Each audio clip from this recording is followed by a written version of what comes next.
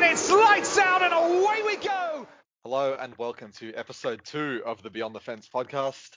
And this time we have a guest. Now, if you have been a loyal, is that the right word? A loyal listener of any of my audio musings over the years, you will not be surprised at who I've got on as the first guest. It's, of course, Tim Ray of various internet houses. Tim, how are you?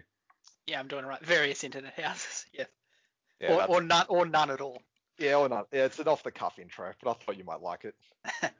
But usually when we sit down in our desks to talk, we usually talk about basketball, but that's not what we're here today for once in our lives. Because I think we spoke about this, because we obviously, if you have followed either of us for, I don't know, any period of time really, you might be aware that do we say used to? Because it still technically exists, just on eternal hiatus. It's still there. I mean, you're not paying for it anymore, unfortunately. But yeah. Yeah, no, the SoundCloud is in disrepair. There's 2 episodes live still. Basketball Outsiders, of course. We talk about morphing that into just general sports chat, but I guess it was too hard to pivot away from the basketball branding. So that's why we're here to talk about the Formula One season, which is something that you have been in for a very long time, and I am more recently involved in. I think it's fair to say. Yeah, I finally got you to start watching it. Although, yeah, your dad watched it for a long time before you decided to take an interest. Oh yeah, my dad's watched it for, I don't know, 40 years now. Because obviously him being an engineer is more up his alley than it is mine. I thought you were going to say, like, oh, obviously him being an engineer for one of the teams, he takes an interest. Well, obviously, I think I've told you this. The company he used to work for in the 90s did sponsor, I think it was Jordan.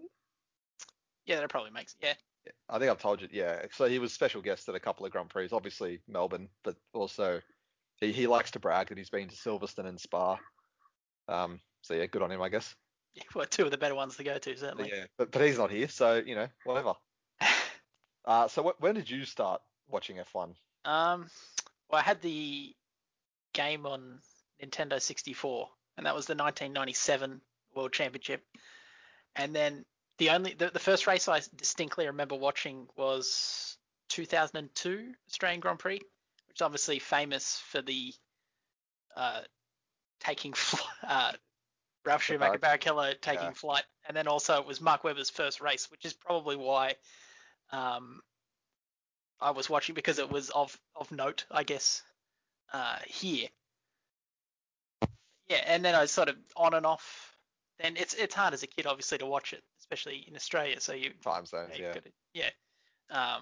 So I watch Australia each year, and then I guess sort of once Mark Webber really sort of took off at Red Bull, I guess I started to take notice. So that's sort of 09-10 season, and then ever since then, obviously after finishing school, you watch most of the races. But yeah. It's funny. I didn't realize. I totally forgot about this during my show planning, but I'm glad you brought up the Barrichello flip, because that's obviously you've seen the wall of memorabilia at my house.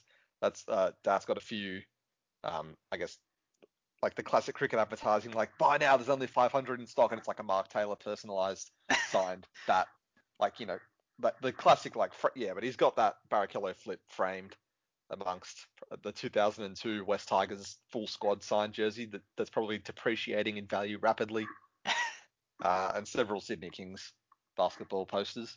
It's such a great shot to have. Like the photo is, yeah, it's low numbered as well. So if you're into the stock card memorabilia numbering, and I think it's numbered 18 out of how many they released, 250, I think. Oh, there you go. Oh, did he get it through like one of those ones that used to ring up during the cricket? You know how they'd give like the number? Yeah, that's what I was talking about. Call now, they run it. Yeah. I have no idea. Maybe, again, this has been in my house since before I can remember. So it's been in there before the crash itself.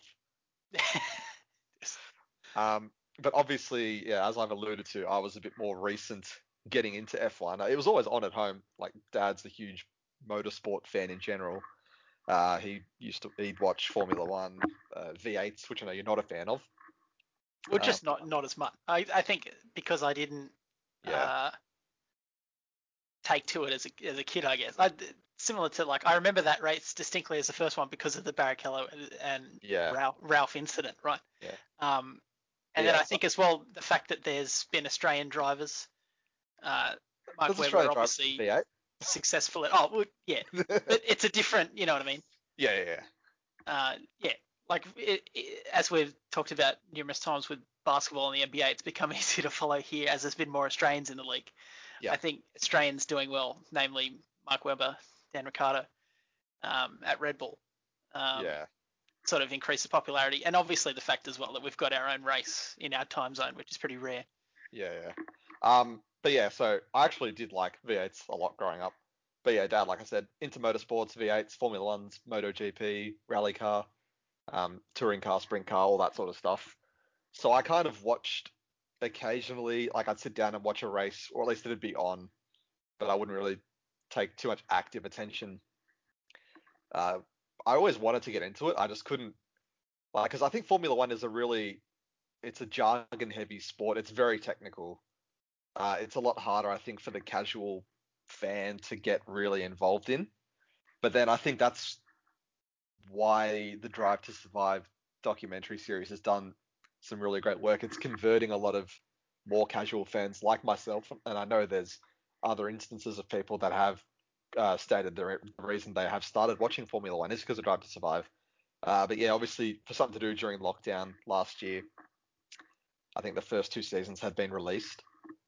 And yeah, I was told by probably you to watch it, and then yeah, I guess seeing the ins and outs of the day-to-day operations of a Formula One team, and you always know there's politics around, but just to the level that it is, it's such an interesting watch, and I guess that made me sit down and watch. I think most of the races last year. I might have missed one or two, but even all the qualifying sessions at practice, I still can't get around. But yeah, I think it's that documentary series has really converted a lot of people. Well, I think you fell into. I mean, it's exactly why they made it. Obviously, it's a marketing ploy. It's no doubt. It's basically a big ad for Formula One. Yeah. If you notice, I don't know how much you want to talk about it specifically, but the fact that it's very narrative and drama driven, it doesn't really give you an aspect of what a race weekend is like, what actually watching a race is like. It's more focused on advertising the drama of the sport and like the sort of political behind the scenes stuff. Yeah. We can spend a few minutes on it because I do have. Yeah. Sorry. In this list of questions that I've given you, and I mean it's kind of ruined because we've both watched it now. Most of it. I think you finished it the last season, haven't you? Yeah.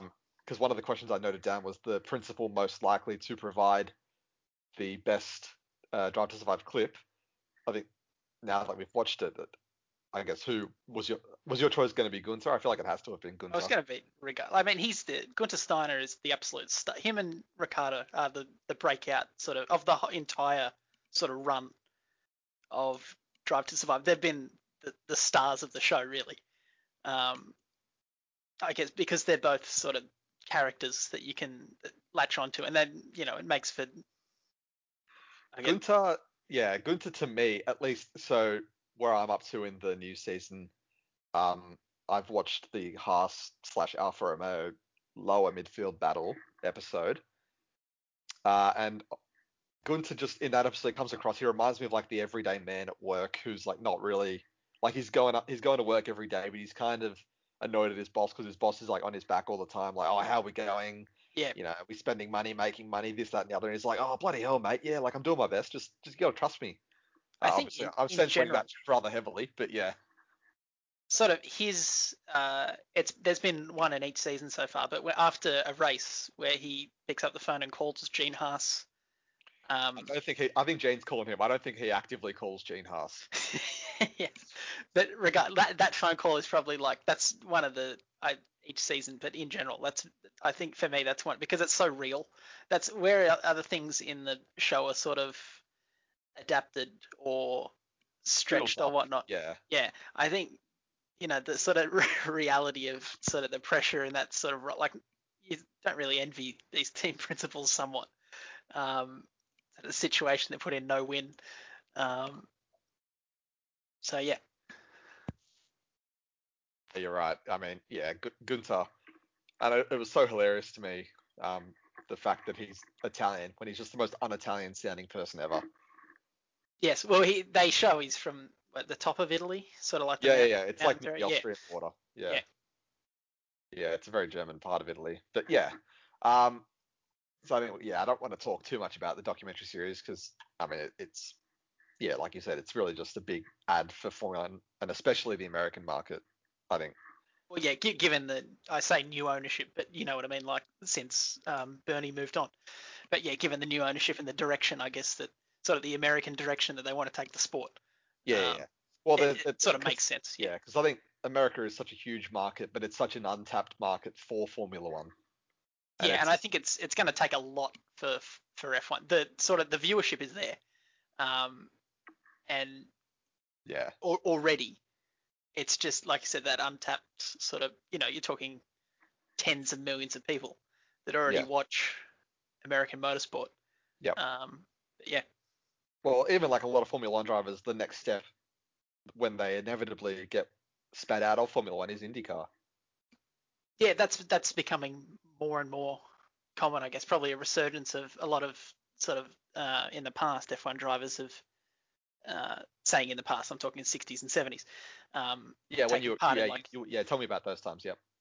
Well, when you could race in both, when you could race in the Indy 500 and stuff like that. So yeah, that's sort of coming back into fashion, I guess. Correct me if I'm wrong, but wasn't there was it while Alonso was at McLaren, didn't he skip a weekend to race in the 500? Yeah, he skipped to Monaco to take part in IndyCar, and that was the first sort of Indy 500 that we're talking about. Just then, getting Americans to watch F1, getting the rest of the world to watch IndyCar. That was what made me watch Indianapolis for the first time. And then that year, used to live there. Even though that year, and a Butler graduate has he races regularly in IndyCar, Ed Carpenter. Good on him. Go Dogs. I want to say he's won, but I don't want to commit to that. Don't commit to that. I don't want to commit to that. From the tens of listeners, or tens, that's probably optimistic, the singles of listeners that would be straight on your case if that was need a fact check on that one. But yeah, that pulled a lot of the F1 viewers to watch because the Indy 500 usually lands on the same weekend as Monaco. So you've got two of the three Grand Slam of racing events on literally the same day. What's the third? Le Mans. Le Mans. Yep. So that's what Alonso's trying to go for. He's won Monaco, he won Le Mans last year. And hopefully he gets another shot at Indy. But yeah, now he's back in F1, so who knows? All right, well, that's a nice segue. Alonso coming back into F1. Like I said, don't want to spend too much time on Drive to Survive or, I guess, other motorsports that I don't watch. But yeah, this is meant to be a season preview of the upcoming season, so I think we'll just get into that. Like I said, I haven't been watching the sport for too long, so I can't comment on the trends. But it seems, at least to me, that there's been a lot of more movement than usual between the teams between last season and this season. So if you just look at, I guess, focusing more on the top end and competitive midfield teams, you've got a new McLaren pairing, a new Ferrari pairing, a new Red Bull, new Aston Martin / Racing Point last year, a new Alpine / Renault last year. So that's already 5 teams that you'd think will be fighting for spots 2 through 6. Obviously, Mercedes, they're pretty entrenched. Would you say that's pretty a much higher rate of turnover or change than usual?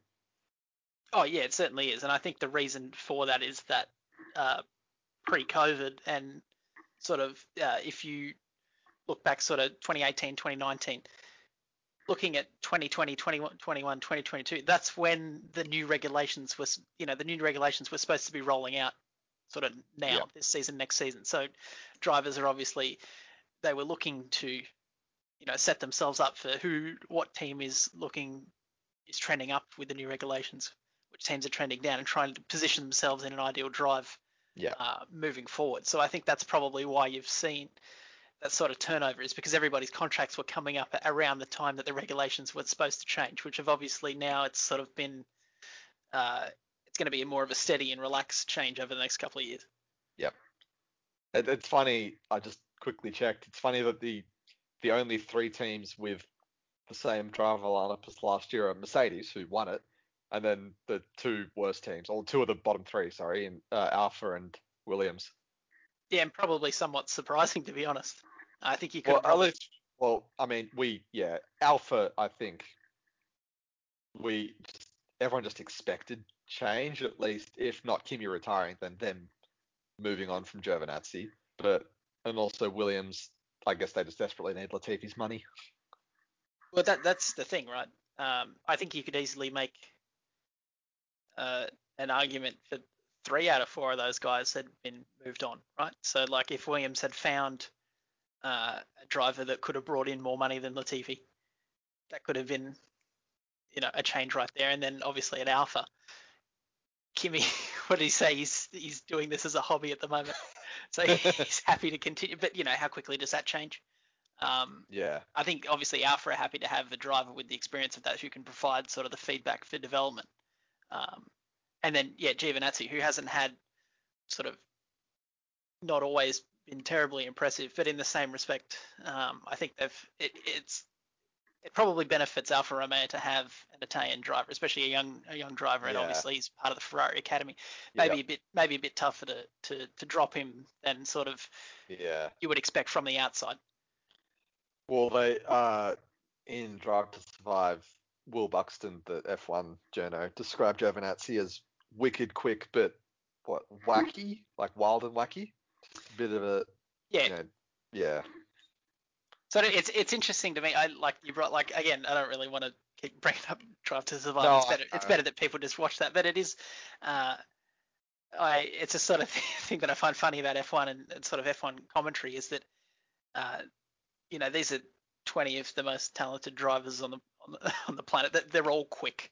I understand there's very. I always thought it was funny language, like saying a guy's quick when he's driving a 250 kilometer an hour car against everyone else who's also driving. Like, how do you determine who's quick and who's not? They're all, yeah. Oh, exactly. But to say someone like Giovinazzi is wicked quick, but then you're looking at the grid, and if you were to rank them in talent, he's probably in the bottom quarter, the bottom 25% of guys probably. If you're racing on that, it's just because it's the pinnacle of motorsport, and there's such sort of fine margins between everything, and it's not just driver talent and whatnot. I just find that sort of a funny. And also these guys look like scrubs against the other Formula One guys, but you put them in literally any other 4-wheel sport in the world, and they'd probably be a legend.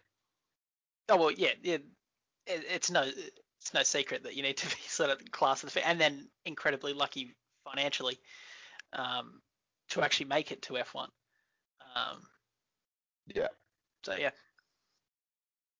But like I did bring up a bit earlier, the new team combinations. I wanted to quickly run through, I guess, how we think those are going to go, starting with, I think, the biggest one, at least from a competitiveness standpoint, which is Red Bull.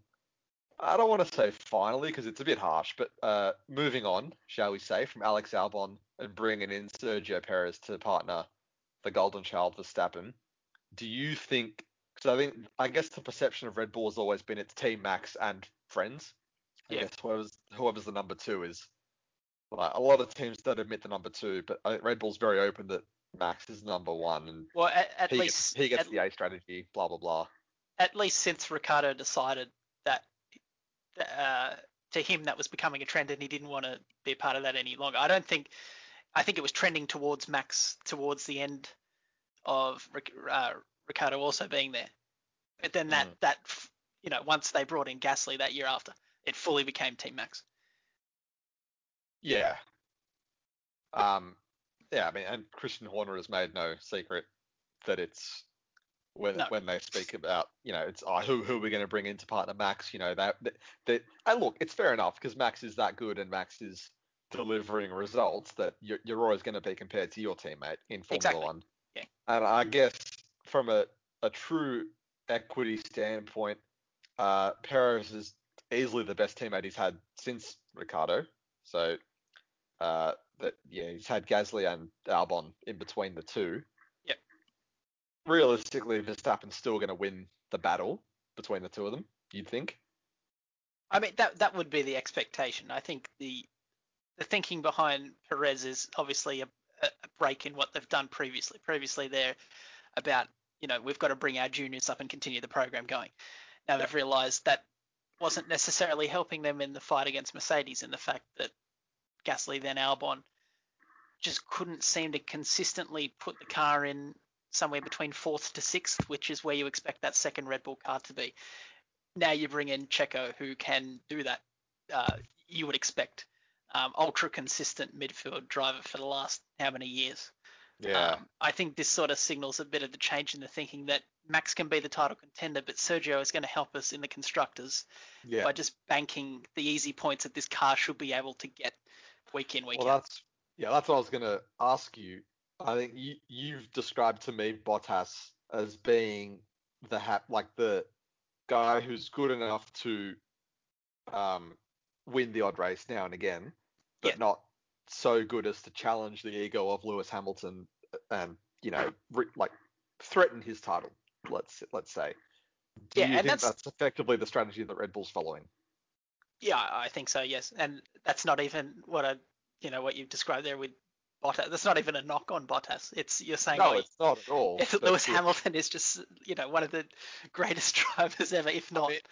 In fairness, probably not the best example, because literally anyone you could put in there would be the happy to be here guy. Exactly. I think that's what they're doing with Perez, well-respected driver. Obviously, there's going to be. But that's the point I was trying to make is they're obviously, and it's never going to happen, but they wouldn't somehow, if he was to become available, they wouldn't sign Verstappen to be Hamilton's teammate. You wouldn't think so, no. No. And I could see. One example. Like anyone else in the field, yeah. Had the sport shifted to it was Mercedes gap rest, and obviously that's what it is basically at the moment, but you know what I mean. The fact that Mercedes is literally the only car capable of winning, maybe they would have tried something different, but the fact that it's remained somewhat competitive, it's just so unlikely. Yeah. Another team that's got a new lineup, and one I think everyone is interested to see how it goes this year, is Ferrari. I don't want to keep bringing it up, but I'm going to use it just for the point of what the argument I'm going to make. There were suggestions in the documentary series. I'll just refer to it as that from now on. The Last Dance? Yep, that's the one. Last Chance. The AFL documentary. No, to the Gold Coast Titans one. No, there were suggestions in that from some of the other principals that Ferrari got away with some underhand stuff in 2019, and they were penalised, which was the reason for their struggles last year. Yep. They bring in Carlos Sainz, who's probably one of the best midfield drivers in the paddock right now. Again, probably like that Perez level. Could have had a race win last year, but didn't. Yeah, he could. He was right in it for the Gasly win. Yeah. Well, even his engineer was saying, don't throw away the second place going for the win. And he's like, shut up, man. I want this win. I think another lap and he probably would have won that race. Yeah. Do you see Ferrari bouncing back? Well, they have to bounce back, but yes, it's very, very easy to bounce back from 7th when you have the payroll of Ferrari. Yes. They're obviously not. Yeah, they're not going to be scrapping with the likes of AlphaTauri and whoever else is down there. Geez. You wouldn't expect, although sort of I don't know whether it's hipster pick, but very big praise on AlphaTauri coming out of testing. Yeah, right. But with Ferrari, look, they're probably not going to be 7th again. Let's just, throw that hot take out there. The midfield will be awfully close, but I wouldn't know, not 7th. No. Does Carlos Sainz bring this team back up into that 3rd, 4th echelon? I think they're certainly going to be scrapping more in the midfield. I think it's probably fair to say that Seb was fairly checked out last year. And it's, it wasn't easy. The fact that Ferrari basically said they don't want him. Yeah. Slash the car's performance compared to the car year before. Kit can, yeah. There's just no power in the engine. That seems apparently that's sort of been fixed. That was the rumors. Yeah. That their engine was illegal in 2019 for whatever reason, I don't know. something to do with fuel flow, I think. Yeah, that's right. Look at me So getting off yeah, topic. I wouldn't say necessarily it's just going to be science bringing it up, but we've seen Charles Leclerc can get an awful lot out of nothing. So if you give him sort of that midfield car, he's probably going to be scrapping it to the front. I think science can do that too. This is an awfully good driver lineup for a. Yeah. Again, it's It's a weird good- to say, but midfield team. Um, It's a very good young driver lineup as well, I think is the key. yeah, think I don't know. Yeah, Vettel checked out and probably was getting a bit stale. Leclerc's in his, second year at Ferrari? Yep. Third year, sorry. 30, yeah. And then, Sainz has kind of bounced around the paddock a little bit for someone who's as good as he is. For someone being so impressive, you're right. Yeah. Yeah, he keeps getting just replaced by the next big thing. In fairness to his move he moved to Ferrari, I think, before he was replaced at McLaren. Yeah, there was sort of a role reversal there with the Ricciardo swaps. But taking the open seat at Renault, and then I guess getting booted from that for Daniel Ricciardo. Yeah. Then finding a seat at McLaren, and now he's actually got his chance. And this is a question I'll get to later on, so I'll leave it there. There's a segue I wanted to get into, but I wanted to talk about one more team in some form of depth, and that's obviously McLaren with our boy Danny Rick. Yep. Third place? I think so. I think they had an awfully good testing. The trajectory of the last couple of years has been really good. Now they're adding the Mercedes engine to their package.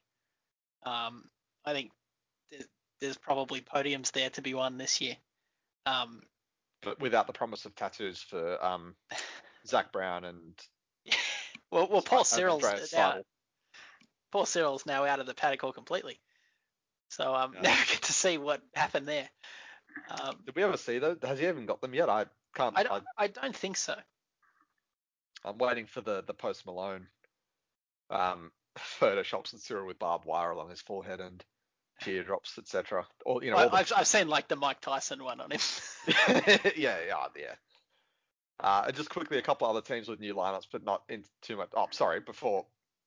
Actually, no, we'll move on because another segue that I'll get into a bit later. Aston Martin and Alpine both rebranded. Aston Martin, obviously, the former Racing Point. Lawrence Stroll agreeing to buy out Aston Martin, and taking on their debts. Bring in Sebastian Vettel, while Alpine is the former Renault. Bring back the champion of the sport, Fernando Alonso, to partner Ocon. I'd imagine those teams would be kind of scrapping with Ferrari in that midfield as well. I guess it all depends on how everyone else in the midfield caught up to what Racing Point, Aston Martin were doing last year. Yeah, although the sort of intel, I guess you could call it, says that Aston had a pretty bad test. I think Vettel didn't even get time on softs at the entire test. But yeah, you would expect. Wow. Yeah, but you would expect, which is already cut down from 6 usually. Usually you would get 3 days per driver. So obviously, in the sort of COVID climate, all cut down. And F1 in general looking to save money. But yeah, I would expect Alpine, obviously Alonso, one of the greatest drivers ever, and also one of the best drivers to get absolutely everything and a bit more out of the machinery. The midfield battles this year are going to be maybe the best we've seen because it's so compact between 4 or 5 teams, all that have lead, multiple time race winners, world championships. Vettel 4 world championships, Alonso 2, Ricciardo's won 8 or 9 races. I was going to say, there's no championships there, mate. Unfortunately. And then Leclerc, Lando Norris, Sainz, all these young guns. Almost half the field has now won a race. Yeah, well, we got the 2 brand new winners last year, which is it's very rare to get new winners in the sort of Mercedes dominated era. Yeah. But yeah. Yeah, 10 people in the paddock have won a race. Sorry, I just did the count. Half the field. Yeah, yes, that is half the field. Just one last thing on Alonso before we move on. Obviously, he left the sport after a pretty dour year with McLaren. Do you think him coming back with with Alpine is actually going to Like, he'll surely have a bit more success, but do you think there is much of a difference between the McLaren he left and the Alpine he steps into, even with as good as he is? Well, yeah, when he left with McLaren, obviously they weren't anywhere near where they are now, but it's saying that they were sort of somewhat on the improve. But I think, yeah, the Alpine is probably ahead of, it's at least the guaranteed scrap somewhere between 6th to 10th. You know, that's where I'd expect him to be most weekends, maybe 4th or 5th if something happens at the front. But yeah, I think I'm just really excited for this midfield battle given all of the I don't want to say talent because it's obvious Alonso, Vettel, Ricardo, whatnot. But yeah, I would yeah. Given hopefully Renault have made progress, it would be disheartening to see them sort of take another step back. Sort of similar to maybe the disappointment they had the first year Ricardo arrived, because they're given sort of finances and whatnot. It's sort of baffling where Renault ended up at one point. Yeah. Yeah, and obviously they had that renaissance last year. A couple of three podiums, wasn't it? Two for Ricardo and one for Ocon. But cycling over to, I guess, I just want to quickly touch on the new aspects of Formula One this season. So in both the drivers and the tracks. Just quickly so there's 3 new rookies: Nikita Mazepin, Tsunoda, and Mick Schumacher. Realistically, out of those 3, who do you think is going to score the most this season? Is it Tsunoda because he's probably got a better car, or is it Schumacher or Mazepin? Let's humor off. I mean, I'd be stunned if it isn't Tsunoda. I think something would have to go drastically wrong. Yeah. So you're saying Haas haven't improved at the relative rate to score points regularly? Are you throwing shade at our man Gunter?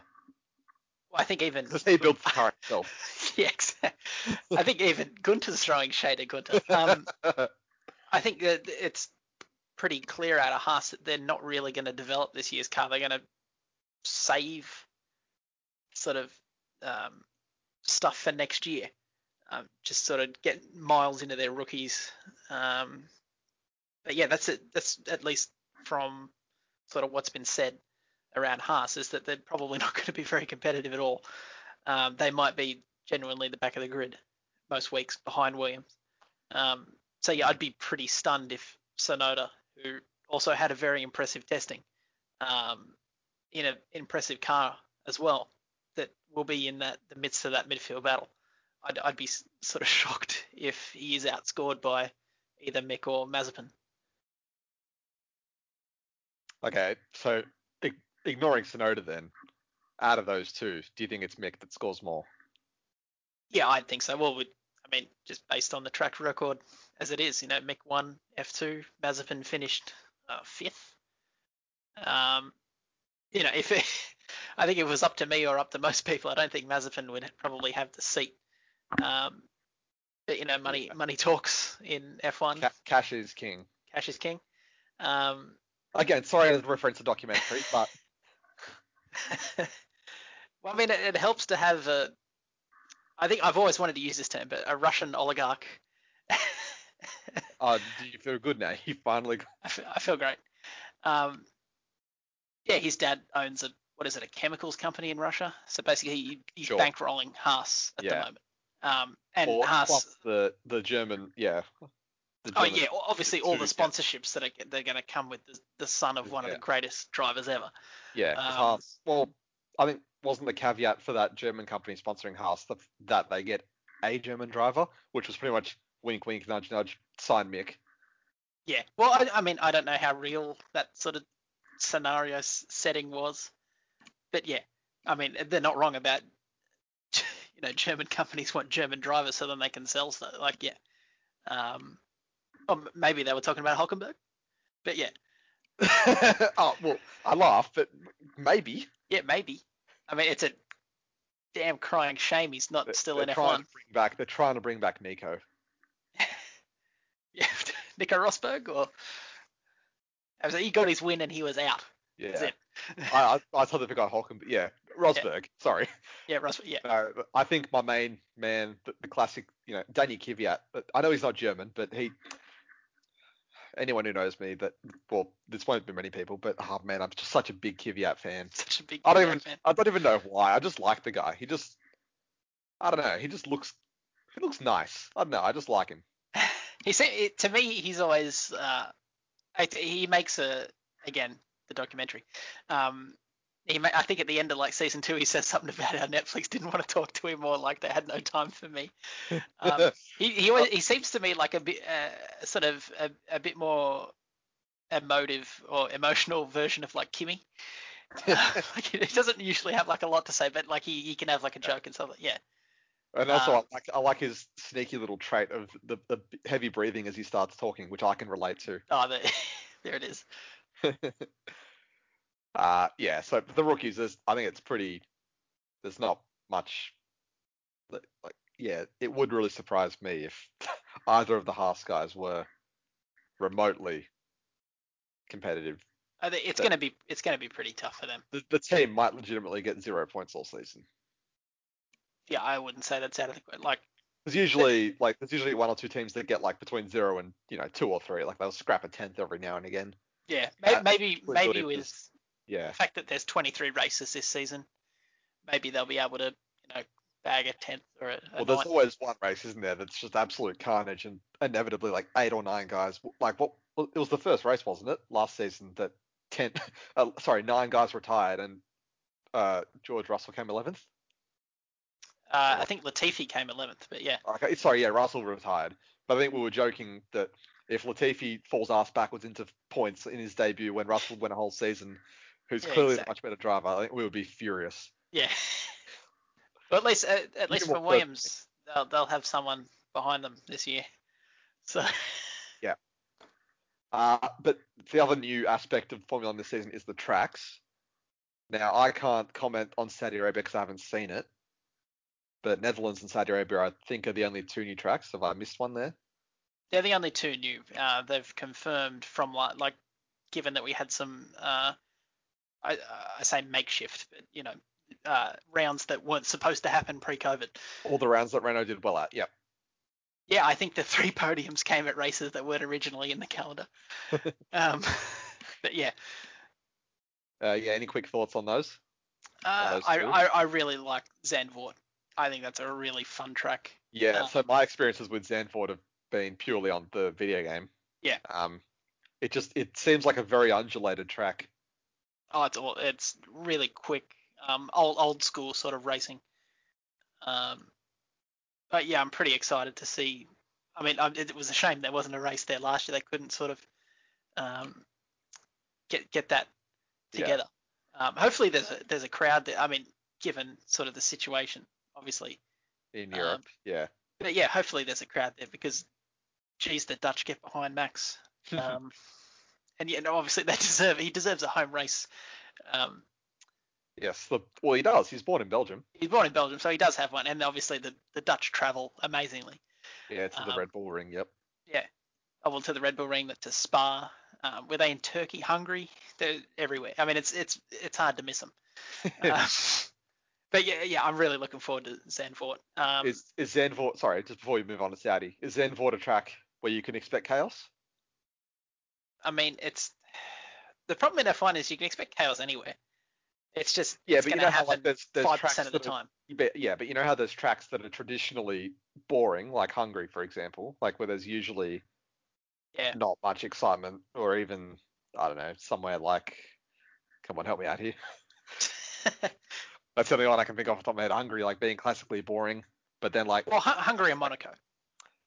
Yeah, sorry, Monaco's a procession, but the thing that it is Formula 1. Yeah, I mean Monaco, you can literally win like Danny did with a busted engine for like 30 laps or whatever it was. Yeah. But yeah, I mean like, like we saw the restart at, I forget the track, but where everyone thought Bottas like went and then didn't and then went again, and the whole field just blew up. Was diabolical. Where was that? Was that Mugello? I think that it might have been Mugello, or was it Portimao? I can't remember. It was I think it was one of the fake tracks. Yeah. one of the fake tracks. Um, But I would expect that you can have decent racing at Zandvoort. I would expect. I mean, I haven't personally watched a race there. Again, a lot of my experiences are on the game. But I find that one of the more enjoyable tracks to drive on, at least from a it reminded me a bit of Spa, just based on the rise and fall of it all, and just I like the banking speed throughout the whole lap. The banking sort of turn at the end is very old school. Yeah, the sweep into is it a right into the straight? Yes, yeah. And then I haven't seen Saudi Arabia at all. Have you seen it? Yeah, I've seen an onboard of Saudi Arabia that the official F1 channel put up. It was sort of like a mock-up. I don't know whether it was like an early shot of the game this year. Yeah. Yes, Saudi Arabia. It's a very high-speed street circuit that I have absolutely no idea where any overtakes are going to happen. There's like maybe one corner where you can. I think there might be chaos at this one with drivers getting so desperate to make it move. But it's Saudi Arabia screams F1's looking for cash to me, given sort of other sports' reluctance. Saudi Arabia in general, they've been on sort of like a last couple of years. This is speaking very generally, but I think they're looking to open up to the West. Okay. So it makes sense that why there's a F1 race going there, and also just so they're going to throw an abundance of cash when F1 needs it at it. But yeah, the track it looks like a Formula E track. I don't know if you're familiar with those, but they're just sort of tight street circuits. Well, I'm looking at an overhead like on the F1 website of just the outline of the track. Yeah. It looks very, very long and thin. Yeah. It's just a little bit like Silverstone, like in the middle of the lap, where it's just a lot of quick chicanes. It's like, just too fast and too straight for there to be anything. Like they'll probably end up being DRS overtakes, but like I think a lot of the F1 crowd is sort of numb to that. It looks like a big zooting like quick left right, like mostly full speeds and then a couple of hairpins at either end. To me, the track that was supposed to be last year, which is now non-existent. I wanted to get to this. Vietnam was much more interesting than Saudi Arabia, and even then I didn't find Vietnam particularly interesting. Vietnam looked like a fidget spinner on the overhead view. But it had enough sort of quirkiness to the camber of some of the corners that there might have been some sort, like it would have been interesting to at least see one race on it. Yeah, because obviously the only experience we'll have with Vietnam now was the video game. Yeah, and on the video game, I hated that track. I liked it. I really liked it because it was something different. Although, because when I raced there, it was in the rain, I actually did all right because, everyone goes slower. So I think when it was in the dry, I kept going too fast and mistiming the brakes and, not a fan. I think a big thing about F1 tracks is you need to see one or a couple of races on them to really sort of get a good standing for where they're at. Like, and also F1 is sort of more entertaining when there's that unknown and they try something different. Like, for instance, the Sakir sort of quote unquote oval last year, where sort of consensus leading into that was that it was going to be a procession of DRS. And then that turned out to be one of the more entertaining races of the season, certainly. When they throw something different into F1, it's a bit like in IndyCar, not all of the tracks are ovals. And the fact that it throws something, the fact that they have street circuits and ovals, throw something different and challenging at the drivers, and you get to sort of have that prospect of excitement given the unknown.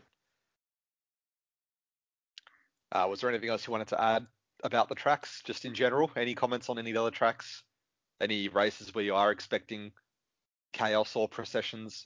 Or I mean, it's pretty hard to. It'll be good to go back to Monaco again. I think it, not specifically for the racing, but the fact that they're going to have a Monaco Grand Prix, it doesn't feel like an F1 season without it.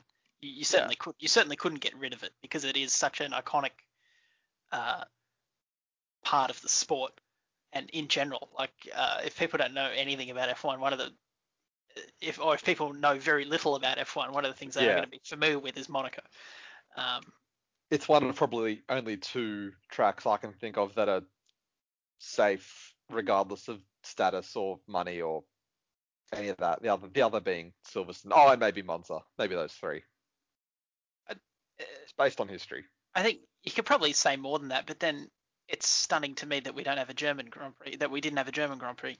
What are you thinking? You thinking Spa? Oh, well, yeah, it's hard to see places like Spa lose their race. Oh, I'm not saying. Sorry, I'm not saying I can see them getting replaced for like 5 years in a rotation. What I'm saying is, if there ever came a time where, they had to cut tracks and there was the criteria, I think the only races that would be purely, like, not even make the list of like to be cut would be those three. Like, there's zero reason just based on history. I'm not saying, yeah, like, well, Spa's never going to lose its race. I'm not saying that, but yes. No. Yeah. The fact that there's no, considering the history of Germans in the Formula One, the fact that there's no German Grand Prix is a bit silly. And the fact that they have one for a while. They have multiple great tracks in Germany. France or Germany. The French Grand Prix, it's sort of take it or leave it for me. I'm not this. I'm not a massive fan of Paul Ricard. Yeah. And I think Magny-Cours is probably a better track, and I'm not even a massive fan there. So yeah, I guess Monaco it was their race for a long time anyway. Yeah, that's fair. But yeah, in general, tracks I'm looking forward to. It's hard to say. I'm looking forward to excitement. It doesn't really matter what track it is. If you get the right conditions, then you. So rain. Yeah, exactly. The great equalizer in F1. Specifically for it makes qualifying so much better. Like, obviously races, everybody knows that, but rain during qualifying is the best Q3s are those ones where genuinely anybody that rounds that last corner can take pole.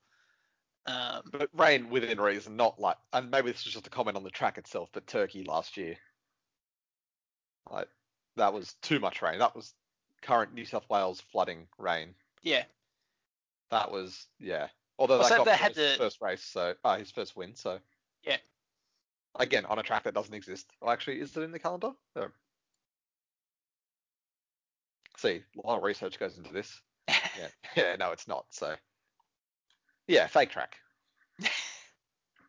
They were fun though, and they served up something. Oh, they were fun. Of course, they were fun. Yeah. Especially having that super cold race at. This is going to test. I can't remember. Was it the Eiffel Grand Prix at the Nürburgring where it was stone cold? Yeah, there was no grip. And just cars were sliding everywhere, and it really massive. That's what you watch F1 for. You want to see the best drivers deal in the worst conditions and drive amazingly. Yeah. It's sort of the pinnacle of everything. But yeah. Yeah. I mean, yeah. The tracks I enjoy are more speaking from like playing the game perspective rather than like watching. Like it doesn't really matter what track you're on. You can have a decent race. Yeah. I mean, my best track given is the Canada, circumstances. just quietly. Well, Canada's a really fun track. But that's on 2 sticks and a couple of buttons, not while sitting in my recliner. It usually serves up a decent race, Canada. It's a proper racetrack where you can overtake in multiple places. Wall of Champions is pretty fun. Yeah. Yeah, I think I always look forward to Spa. I'll say always, after my one season of actually watching every race. Always look forward to Spa.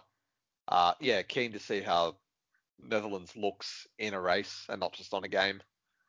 And then obviously Australia, just by default. Yeah, see, for me, it's one of my maybe not as a race. Least favourite tracks, to be honest. I'm not a fan of the track either, but there's a chance I might actually go this year, so. Oh, well, there you go. Like, it's given that it's been the first round for ages. Yeah, I know the track like the back of my hand. Given that, even if you started career mode on something and then abort, you've always raced Australia. But yeah, I've never been, compared to other tracks, certainly. Like, is it Canada, Spa, or what are some of the other tracks I like? Zandvoort, Austria. I'm a big fan of Austria, just because it provides something different compared to other tracks.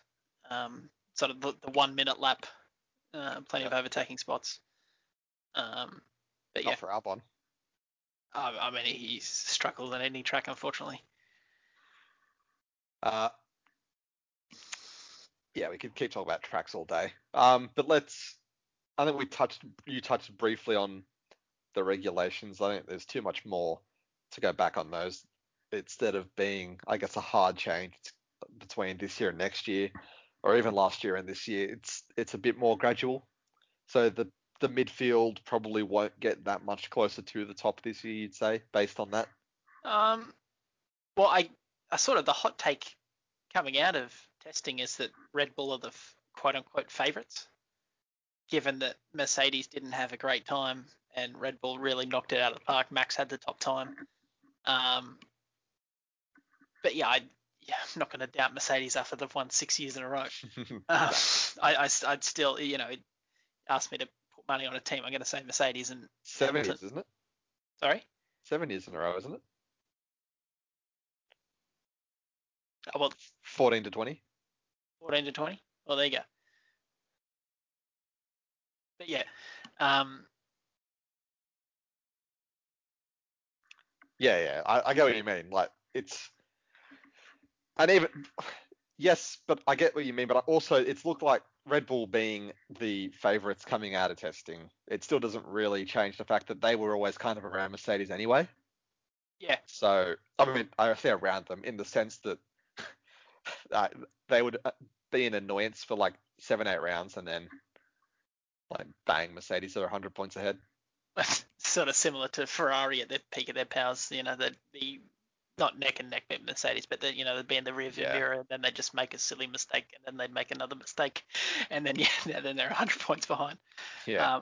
But no, like you talked about the regulation, I think there are some technical regulations that are designed to sort of bring the racing a little bit closer. I think specifically stuff with the floor of the car has been cut and simplified. I think that the tyres this year are going to be a bit more resilient, which, I mean, take it or leave it, whether you think that's actually a better thing for viewing. I think some of those races where... So they'll wear less, or they'll wear slower. They'll wear slower, yeah. Supposedly, around a lap of Bahrain, cars were supposed to be a second slower, but the sort of brains trust that every F1 team has sort of worked it out with their aerodynamics package, and basically that's not... there won't be much change in that respect. Maybe cutting down practice time. I think all practice sessions are now 60 minutes, so sort of losing an hour of running from a weekend. That may attempt to bring things a little bit closer, just a little less data out there. Yeah. But I mean, the problem with F1 is it's all sort of hypothetical until the first round happens, but then... Which is this weekend. But then we've got 3 weeks off until another race. So there's going to be another 3 weeks of speculation given what's happened at one weekend, which could be completely different. It feels like we're getting the first round, but we're not really in the full swing of the season for another month or so. Yeah. So I also had a couple of... Well, I put together a list of just questions that I had for you. And I also... You'll love this. I actually tweeted just on the off chance, and I got 2 replies, not 2 questions, 2 replies that are both not serious, but I'm going to read them out anyway. One of them was just Corey or CJ saying Mark Webber was robbed. I mean, he was. That's I assume that's I forget the term, 2010. But that's the one of the Vettel more right? heartbreaking moments of my sports watching. That's mode. What mode was it? Multi 21. Oh, that's the one. Yeah. That was he came into the final race up points on Alonso, and then he and Alonso were looking like they weren't going to finish high in the points, and then Vettel comes through and steals the title, seemingly from nowhere. But at that stage, I wasn't following it sort of as closely as I do now, so he was probably always there points wise. But it just felt like Vettel came out of nowhere, won the title, and then won the next 3. Yeah. But yeah, that was And the other one is from someone we both know, Mark K, who we know follows Formula One, also a Chicago Bulls fan. He just asked, will Danny Rick have the title sewed up before or after round 12?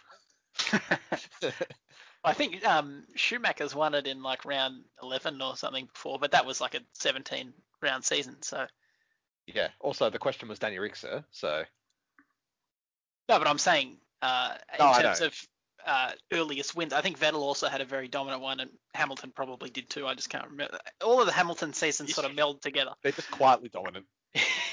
Like Oh, Josh has. not that they're The only quietly reason dominant. Hamilton doesn't wrap it up sooner is because the only other person challenging him is his teammate. Well, not that they're quietly dominant. I'm saying like 2014 to 2020 is all melding together. Yeah, Like yeah, yeah. it's very Well, hard to it's hard to pick out a specific race because Hamilton won. yeah. He's won how many? Year, even the year Rosberg won was like, but Hamilton really won. Well, that was yeah. I think people probably didn't appreciate that at the time. That sort of title fight. But Looking yeah, back, that was really good.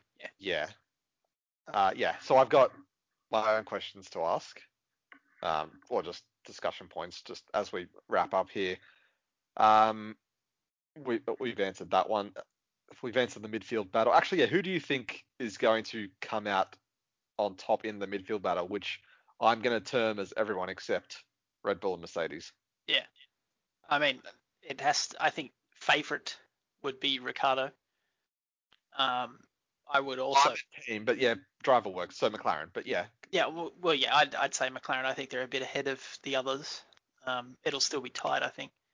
If I had to give like a pecking order, I haven't really thought about it, but it'd probably be. I mean, again, based on more. 3 days. Oh, and even then, it wasn't. I was pretty annoyed that it wasn't aired here, given that it has been previously. But yeah, testing wasn't on, so to speak, despite the fact that it was covered by Sky in the UK.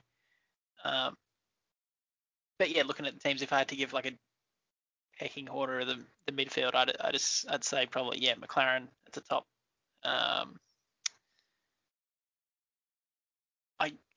I guess Aston Martin behind them, then maybe Ferrari, Renault. But then I have no idea where. I guess AlphaTauri after that. I've no sort of bearing on it, just how good they may be. But the main part is McLaren. You think, and Ricciardo over Norris? I think so. That's just that's prior form, isn't it? That's respecting what he's done previously. Yeah.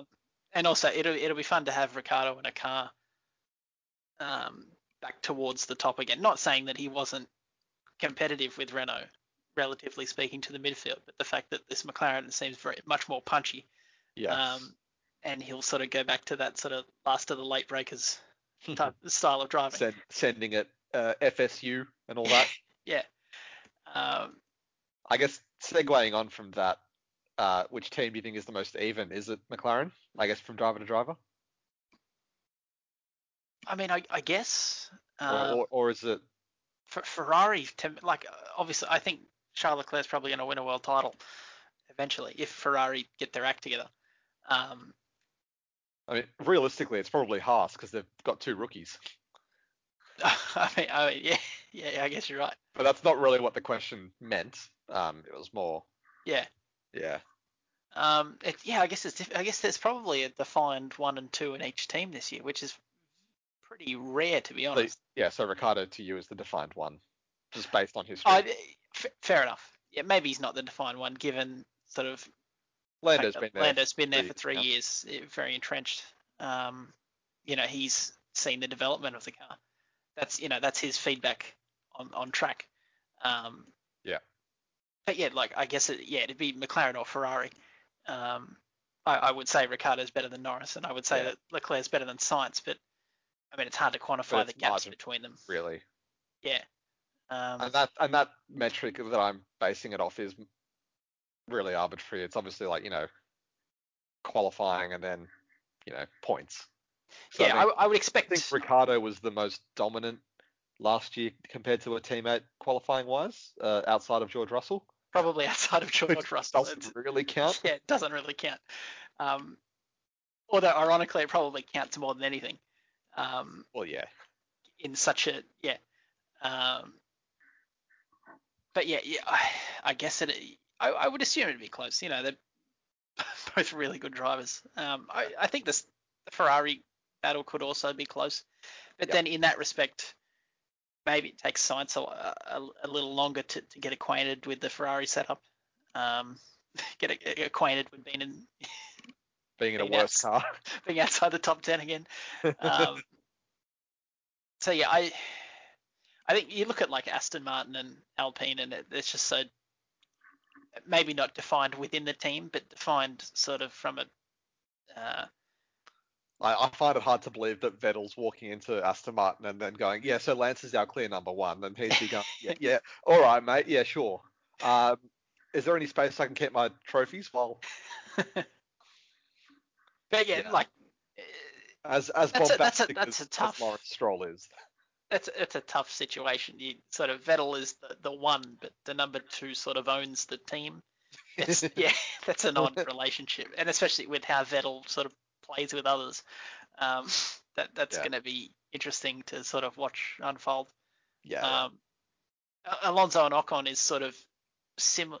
There's sort of an odd dynamic there as well, given obviously Alonso, absolute legend of the sport, familiar Yeah, with. I don't think it's that serious though. I think everyone like Ocon's like, oh yeah, tenure, but as soon as Alonso walks in, like, yeah, mate, chop liver.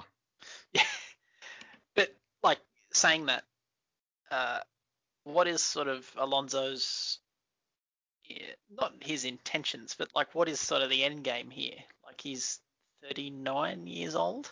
He's old, Like, yeah. is he going to like? It's hard to envisage him in a couple of years if Alpine happen to make this leap forward and maybe they're ahead of, just say they were suddenly the top team. Like, are they going to have Alonso fighting for the world title? Are they?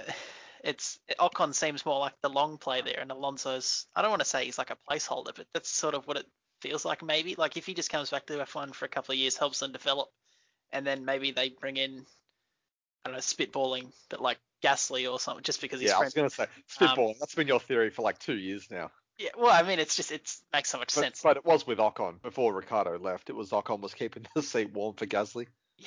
Yeah.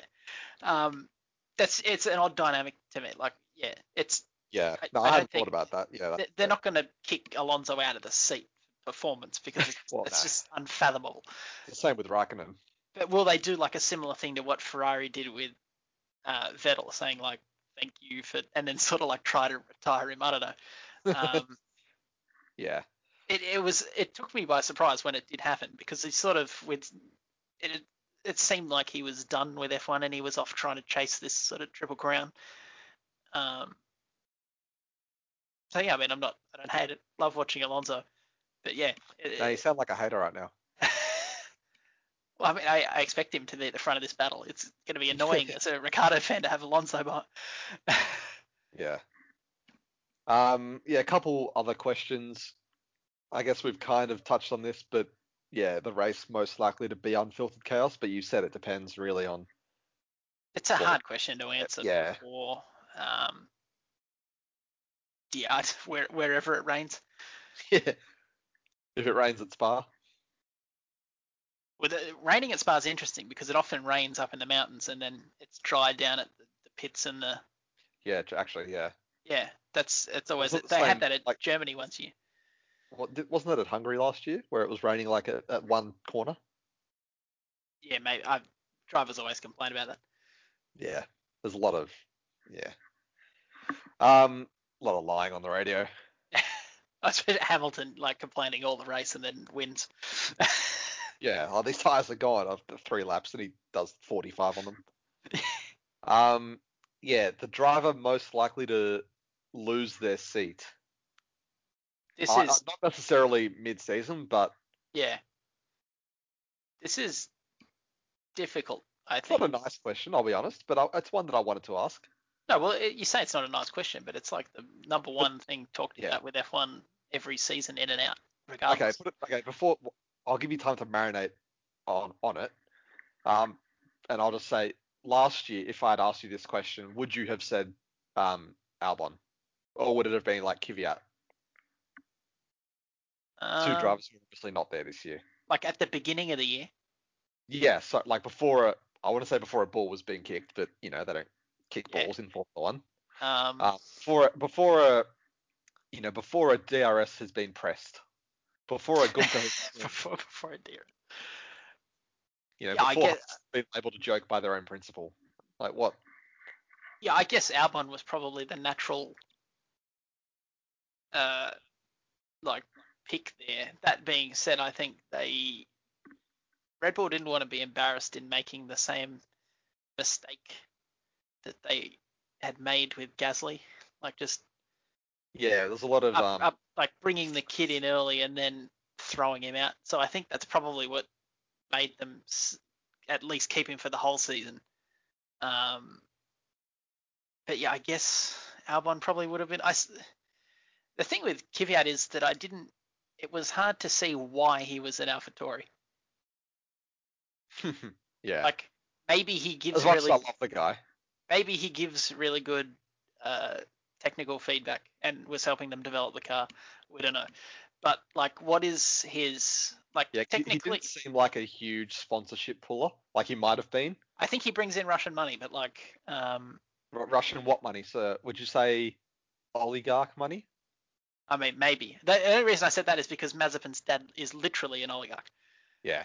But yeah, the thing with Kvyat is like, was he a member of the Red Bull program or not? Like, he was driving for AlphaTauri, but he'd already been dropped. Like, what is the end game here? He's Well, he was with Toro Rosso. I think that's where he started, so I'd assume he was. No, I'm saying, but he'd been dropped, and then he was out of, you know. Yeah, no, I get it. Yeah, no, I get what you mean. Like, what's the end game here? You're obviously not going to bring him up to Red Bull. Third stint in Formula One, wasn't it? Because I think he'd been out of the sport twice. Well, he got demoted, obviously, famously for Verstappen from Yeah. Red Bull. I mean, in fairness, probably the right call. Yeah. But yeah, he'd been out for a year. I think it was 2018 he missed. Came back and podiumed at Germany. So like I think he went the sort of musical chairs at the end where like Hartley came in and Gasly came in. Yeah. Brendan Hartley, legend of the sport. And another one of my boys. I just love the Toro Rosso crew that haven't won a race before. So Sainz, one of my boys. Kvyat. Not Gasly, he's won a race. He's too good for me now. He's too good. Wait, did Albon? That means I like Albon. Never mind. Damn. I'll take it back. Yeah, Tsunoda. Yeah, love him.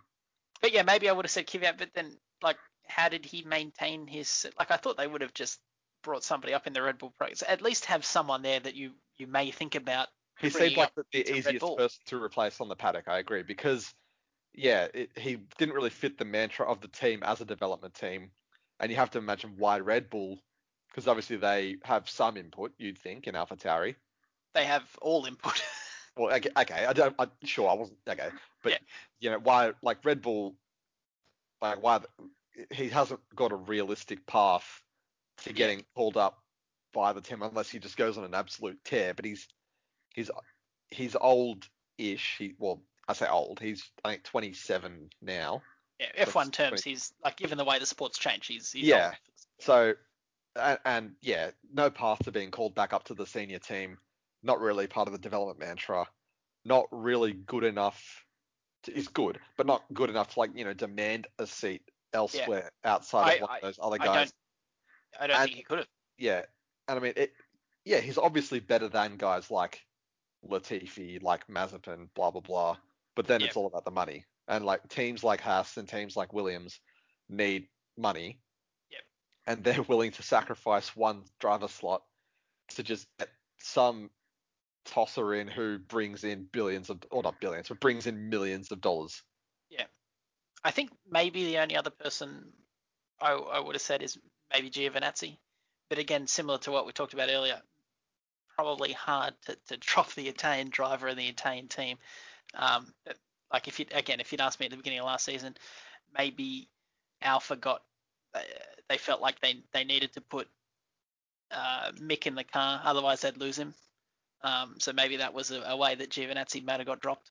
And then Kimi's not going to lose his seat, but I probably would have bet on him retiring at the end of this year because it just seems like, I mean, jokes aside, obviously he likes driving. Like otherwise, like what is he doing? It doesn't seem like the kind of guy to waste his time out of pettiness to waste someone else's time.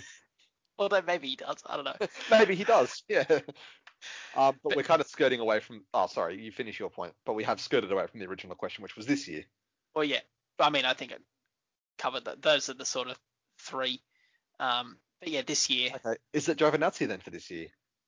Well, again, similar to what I said, are Alpha gonna But he's drop an got Italian an extra driver. year now. Like I think that the longer it goes on, the less painful it becomes. Because I when you think just realize this guy just isn't that good.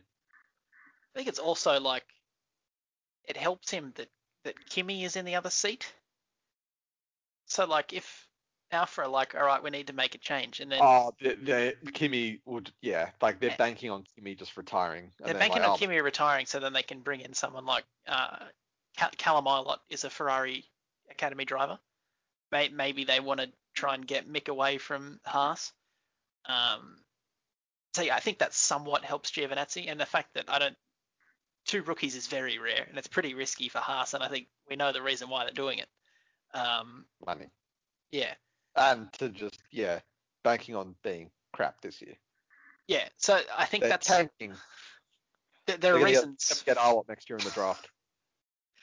That, I mean, they should have got him this year. Um, yeah, I guess maybe Latifi then becomes my pick, but if he brings in the sponsorship money, then that makes it. Is a bit like Stroll and Mazepin, isn't he? Doesn't he have money? Like, isn't his dad a businessman? I think probably. I don't think to the level of a Not to the Stroll, but it's the similar Mazepin. dynamic. I think it's a heavy sponsorship pay drive. What about someone, again, probably the same logic of Giovinazzi, Ocon at Alpine? Yeah, I don't think so. Um, And Ocon is like for as much as we banter him, he is pretty good. He's good. He's definitely he's a he's very obviously solid got midfield to be driver. a Formula One driver. Although so was Kvyat, but whatever, it's fine. I mean, saying that, I'd take Ocon most days of the week, if not all days of the week over Kvyat. Yeah, but you're just a hater. So What about Bottas? No, I'm just kidding. What about who? Bottas. Well, I mean, yeah. What's the plan with Bottas though? Like, in all honesty, just keep chilling It's around. similar to sort of after Vettel had been sort of ousted by Ferrari last year, it was very hard to see where he was going to get back in. But then sort of the seat that you didn't think was going to existed with Perez leaving Racing Point. I'm not sure what happens with Bottas really. I guess maybe it depends on Lewis, to be honest. Would they keep Bottas? It's hypothetical wise, Lewis wins the title this year. He's overtaken Schumacher. He retires, as some people expect he might. So they're left with that hole there, presumably filled by George Russell. Does Bottas stick around or not? Because that's like an odd. I feel like Mercedes would be just straight away willing to bet everything on George. That said, it's the season where it's up for grabs, that number one spot. If Bottas can beat George, he becomes the de facto. No, I mean, probably to beat him, he'd have to become the world champion. Yeah. Oh, well, yeah, whoever would win that battle would most likely be the world champion. Given the status quo at the moment. Yeah. So yeah, Bottas it's an odd. Like you said, it's hard to. It's maybe more than it. It's hard to see that sort of weak link in the driver lineup. Like there will probably be a change. Usually is. Yeah, if 20 guys keep their seats. Yeah. I think it's only happened 1 or 2 seasons in the last sort of 7 or 8, 9. Yeah. But yeah, it's tough to say because the candidates that you would, like I said, the candidates that you pick. Yeah. Did it even happen going into last year? Did anyone change? Oh, Latifi for Latifi for Kubica, yeah. Was that it? Oh Jesus. I think that's it. Yeah. Because obviously Albon had changed mid-season. Yeah. Anyway, we're getting off track. But yeah, like I said, like I think the key guys that you'd pick to be most vulnerable are the ones that are financially the most safe. Yeah. Like, the scrubs with money, yeah. I was thinking about it the other week, and Lance Stroll's going to have a 15-year career in F1 if he wants to. Yeah. Like if his dad wants to. Yeah, very good point. But like all like sort of hate aside, like he's shown enough that he deserves at least a chance in F1. Yeah. Would he have been given this long of a chance to this point without the money, or without this level of money, without owning a team? Probably not. I think he'd be out of a drive this year if he didn't have the backing of the whole team. Yeah, because he was in a pretty bad Williams car, and then just so happened Force India was struggling, and then I think as the fact as pretty well much that he, bought a team for him to play with. the fact that he's been basically outclassed, like not saying he's not talented, but like he's been outclassed basically every time he's been in a car,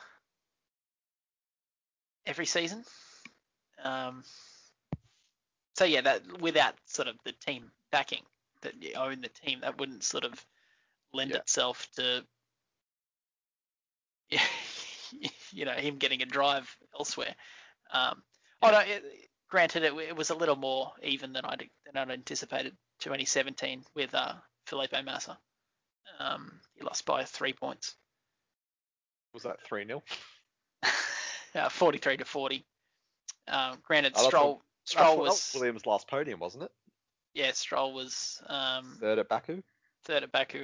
Felipe missed Hungary. So yeah, maybe a little. Would have won by 23. No, he would have won by 28. But yeah, I think he would struggle to find a drive if he didn't have that sort of the might of that backing. Yeah.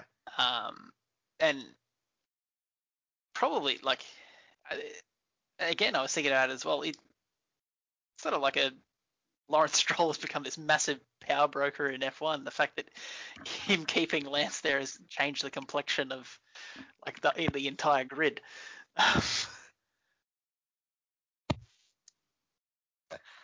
Sorry, I was just having a little coughing fit.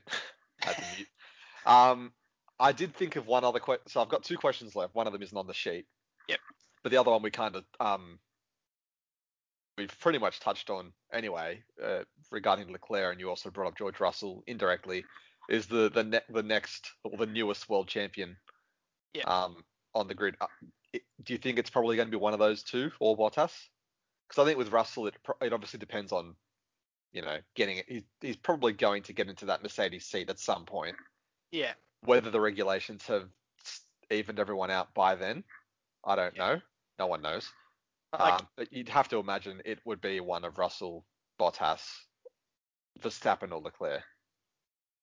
Yeah, I think the term future world champion gets thrown around a lot in F1, and I think it's probably only it's usually for younger drivers. Like obviously Bottas is there, right? He is the immediate title challenger. He has been the last couple of years, so he's already in that top tier prize fighting category. But yeah, it's Max, George Russell, and Leclerc, and they're all sort of circumstantial on things breaking their way. So if Red Bull happens to overtake Mercedes this year, Max is probably going to be the world champion. If Lewis Hamilton retires at the end of this year and the next year, George Russell is the heir apparent out of the Mercedes stable. You would expect him to, as we saw when he did step into Lewis's car in Bahrain last year. Yeah, if the team doesn't actively, undermine him. Yeah, heartbreaking watching that again. But yeah, he has a lot. There was a lot of talk about, is George real? There's a lot of talk, not a lot of substance. He hadn't scored in them. Granted, it was in the Williams, but he was beating up easy opponents. Latifi, unfortunately, Robert Kubica. It's a whole nother story of a tragic career, I guess. Not for today. No, but yeah, he sort of backed up with sort of as much sort of tangibility to that, sort of calling him a future world champion that he could in that race. He was extremely impressive. Probably should have won. Definitely should have won. Incredible move on Bottas. Showed everything that a world champion has in the arsenal. And then Leclerc is going to probably depend on Ferrari, right? If they can get their act together Leclerc's awfully young, but yeah, if Ferrari can give him a contending car, It really reminds me of Alonso, the way that he can get so much out of the machinery. Yeah. I think Verstappen also has that quality. Just seems to drag his car up somehow. I think Christian Horner called it magic dust because it does seem like that with Verstappen. It's just out of nowhere. Like the management of the tires is so much better than everybody else somehow. Yeah. I think Leclerc has that quality as well. Yeah. Obviously, you mentioned the term future world champion. Daniel Ricciardo had that tag for a long time. Yeah. That it's probably a bit too late for him now because you don't think he's probably going to get a chance at. I mean, unless McLaren absolutely explode, he probably isn't. He's never going to be at a Mercedes or a Ferrari, and it's unlikely he's going to go back to Red Bull. But you never know. But probably not. Has the time passed? Yeah, it's unfortunate for Ricciardo because I think if he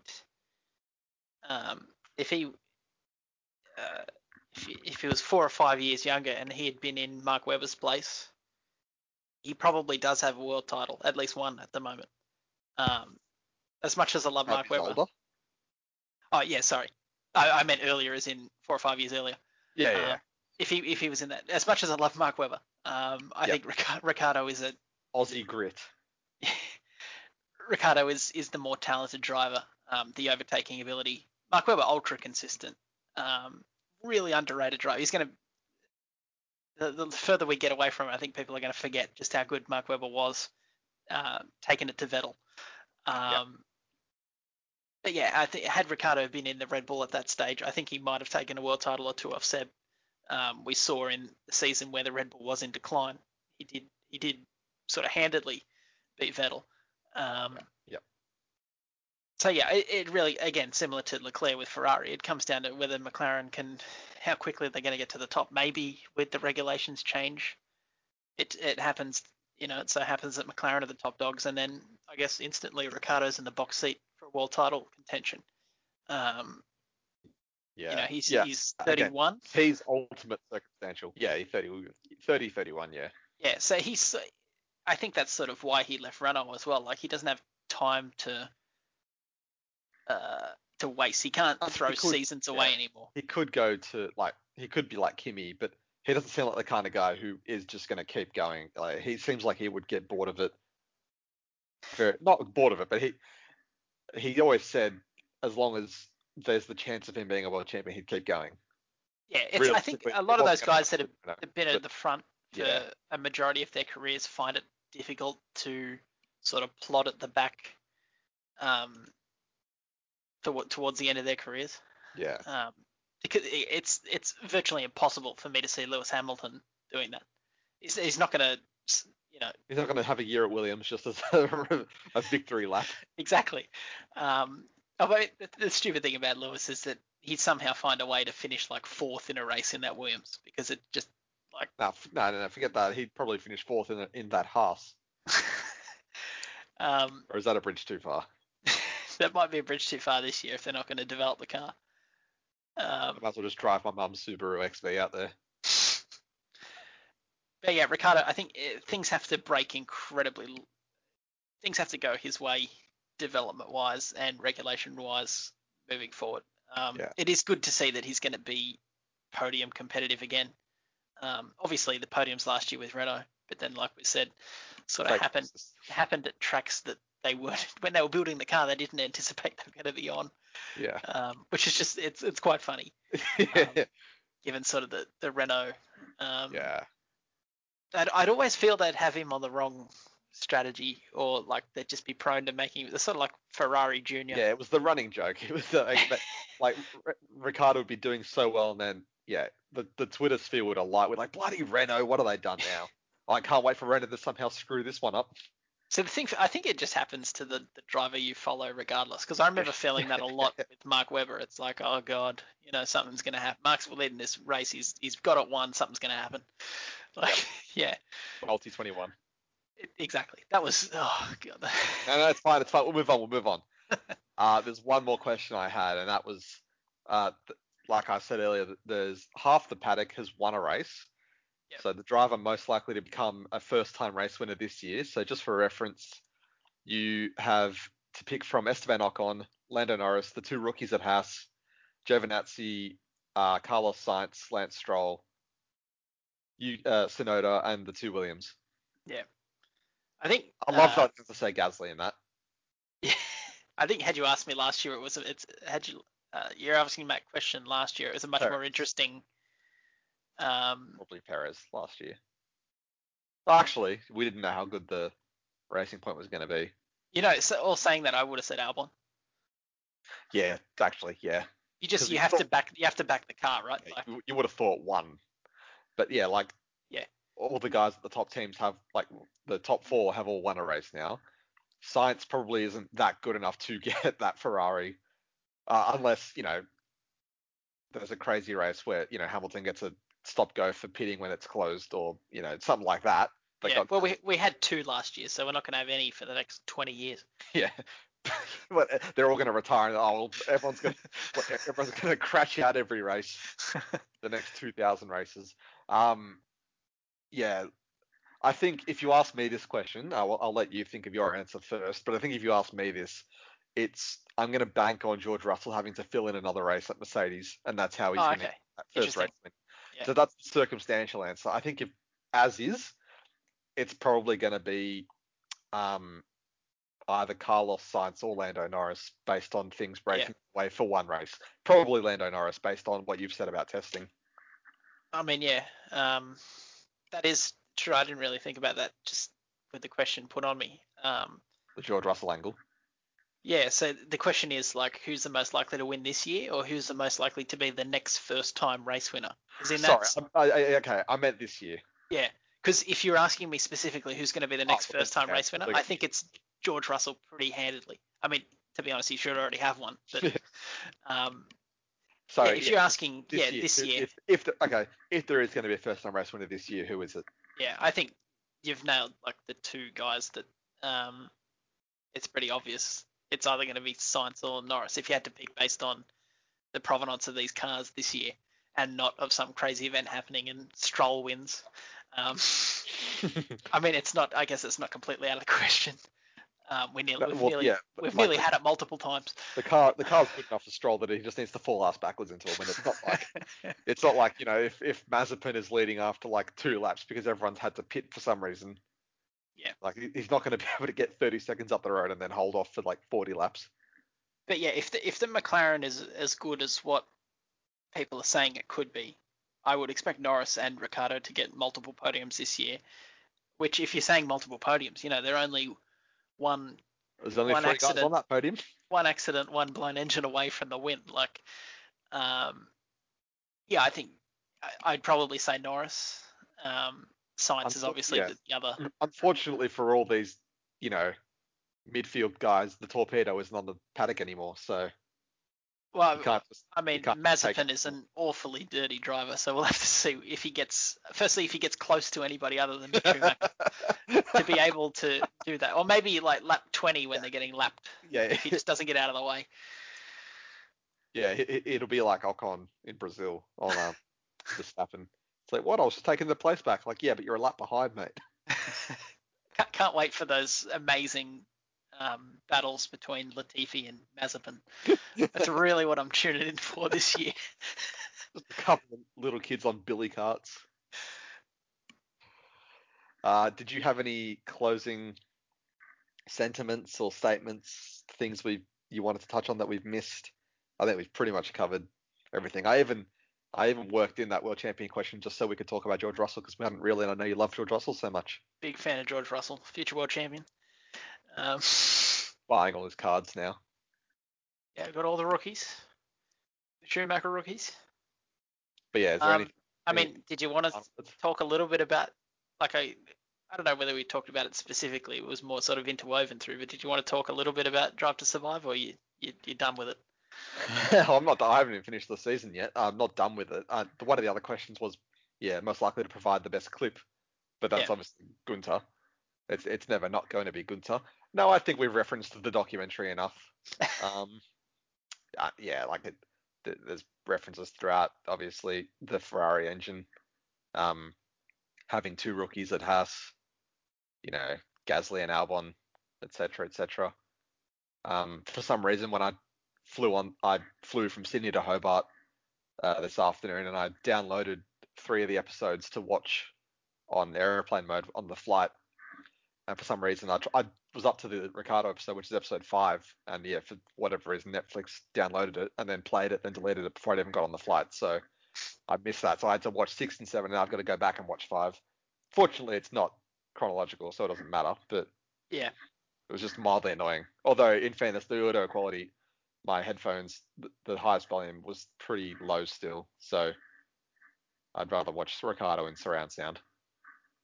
I will say, yeah, it's generally pretty. Like I said earlier, it's an ad for F1, but it's generally pretty good. It's disappointing that they did miss some events of this season. Sorry. Spoiler alert.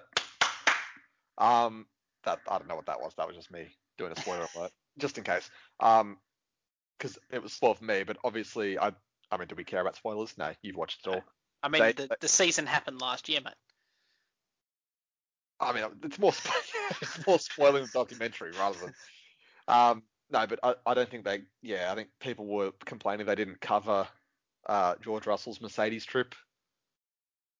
Yeah. In the documentary. That and Hulkenberg making his return. Yeah, but I also don't know. I was actually surprised that Netflix still had the access they did even after the pandemic or after the lockdown. Yeah. But then also, I mean, I'm happy they did. I guess it just wasn't any different from normal FOM crew. Yeah. I also don't know if they would have been there every weekend. Maybe they weren't. Yeah, they certainly weren't. I think to me that's what is sort of a downfall of the series, and not specifically saying that they need to be there every weekend, but the way that the series is set up as like a fly on the wall sort of documentary series rather than and not to say that that's bad. In some contexts, it's really, really interesting, and and again, I'm already like big fan of the sport. I'm obviously going to watch it regardless, and not really the target for them. But like, yeah, I think I'd probably be more interested if they took a more, I don't want to say a more documentary style, but I think you understand what I mean. Like, well, it's similar to The Last Dance. Yeah, I noticed they put in that sort of timeline thing similar to The Last Dance. But no, I'm speaking about huge, unflappable fans of The Last Dance. Yeah. No, I'm saying more. I wish they'd probably. It was good this year to see that they had more than one journalist they were talking to, not just like Will Buxton's great, but like. No, they did have that. They had Chris, what's his name? Medland. Was he? I can't see. I watched all the season 2 before I watched season 3. I didn't see him once. He was in season 1, I think. I don't recall him being in season 2. But so then they had Johnny Gow this this year. See, for me, it would be a bit more interesting if they had more journalists talk about it. Maybe if they had somebody from Sky. I know they had Rosberg in for like one or 2 minutes, but like if they had former drivers talking about the experience of what, like, again, it's a general series to try to get people to watch F1. You should get Karun Chandok just explaining the. Yeah, him and Anthony Davidson talking about like more technical aspects of the sport. I really enjoy the stuff like I don't know how. Martin Brundle. Yeah, exactly. That's why I'm saying get any of the Sky crew in. Or like a commentator, like yeah. Channel 4, Weber and Coulthard or someone. But yeah, I sort of would enjoy if it was a bit more sort of that style of documentary where you're talking to people who cover the sport and giving you a bit more of a sort of, I know it's behind the scenes, but it's more behind the scenes of the drivers rather than what I'm interested in is behind the scenes of I want to see stuff at the factory, the contract stuff with Gunther Steiner, although I'm sort of doubt whether it was real. That was interesting. So yeah, I mean, again, just big bunch of wankers, mate.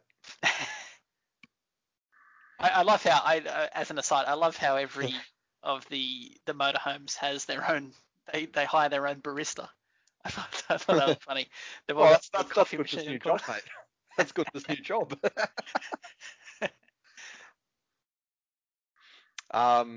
Yeah. Okay. So, yeah, I think we've talked enough about the documentary now. That the documentary that shall not be named any further for sponsorship reasons. Yeah. Any final thoughts, comments, quirks before we sign off? Oh, well, just on the Drive to Survive series. Oh, okay, we're back on the bloody hell, mate. No, I'm joking. I'm joking. Oh, we? Yeah. Ah, yeah, you sold me. Well done. Uh, yeah. So, I think we've covered everything in the season. I'm really looking forward to round one in Czechs Notes, Bahrain this Yeah, weekend. it's this weekend, mate. Yeah, this weekend. Yeah, Make sure you tune in. For reference, before we started recording, I was like, the season starts this weekend, doesn't it? So, as you can tell, die-hard fan over here. But no, I am looking forward to my second full season of watching F1. Hopefully, a less pandemic-affected season. Hopefully, we'll get some fans. I know the situation in Europe is a bit whatever. Well, they had fans. They had fans at a couple, but I feel like that's more governments like just letting people in. Like Russia is Yeah. Russia.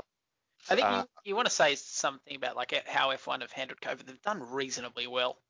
They were one of the first sports back, and then they took their show around like relatively around the world, not completely the whole calendar, but like they got to they had a 17 race season. It was pretty incredible. They got to around the world. It was really just Europe and the Middle East. I think it was like 12 or 13 countries. Yeah, but they didn't. Obviously, they had to cut out all of the Americas, Australia, like far Asia, which is fair enough. Like I wasn't expecting them to come down here in like August, September. I think like as much as obviously it was hard to get into those countries, but then also like the freight has to be. I think logistically, it's a nightmare. It's an absolute nightmare. See, that's again. I don't want to bring up the documentary, but they don't talk much about the logistics, which to me it's fascinating. The logistics of F1 because at the absolute you get the odd cutaway of them just packing up a car, like Yeah. a couple of nondescript boxes, and then yep. But like a couple of years ago, that I guess I don't want to say the height of F1, but certainly cost-wise, the height of F1. Like the teams, most of the big teams would have 5 sets of everything that they would have constantly moving around the world. So like they'd have the race in Australia and then they'd pack that up and then they'd ship it to the US for a race in 6 months because then it gets there and then need that in season 4. Is there a season 4 confirmed? You'd think so, although Netflix have a terrible habit of cancelling series after 3 or 4 seasons because given their internal numbers, that's when people stop watching. So it's not worth them putting more money into stuff. Yeah. Well, I want a season 4. Oh, well, the fact that it is basically an ad for F1 would suggest that there's going to be a season 4 and 5 and who knows. Season 34, Lance Stroll's first World Championship. Jeez, he's going to be like 50 years 35, old. He'll be 35. But yeah, I think that'll just about do us. Do you have anything to promote? No. No. No. Watch the F1 this weekend on Fox Sports. Fox 506. Tune in. I don't know. It'll be like 8 p.m. practice KO one. I don't know. KO for most people, mate. KO for the better experience. Yeah. Where can we follow you on Twitter for the one tweet every 6 months that you send out? I just prefer people don't follow me. Fair enough. No, it's Tim R. Ray on Twitter. Again. Yeah, I'm sure I'll link it somewhere. Yeah. Not worth following anymore. Obviously, you can follow me at Ben S. Quag. Oh, I hate saying that. It just sounds weird out loud. And you can also follow the site at Beyond T Fence because someone else took Beyond the Fence, and I'm really annoyed. And yeah, we'll see you again same time next week.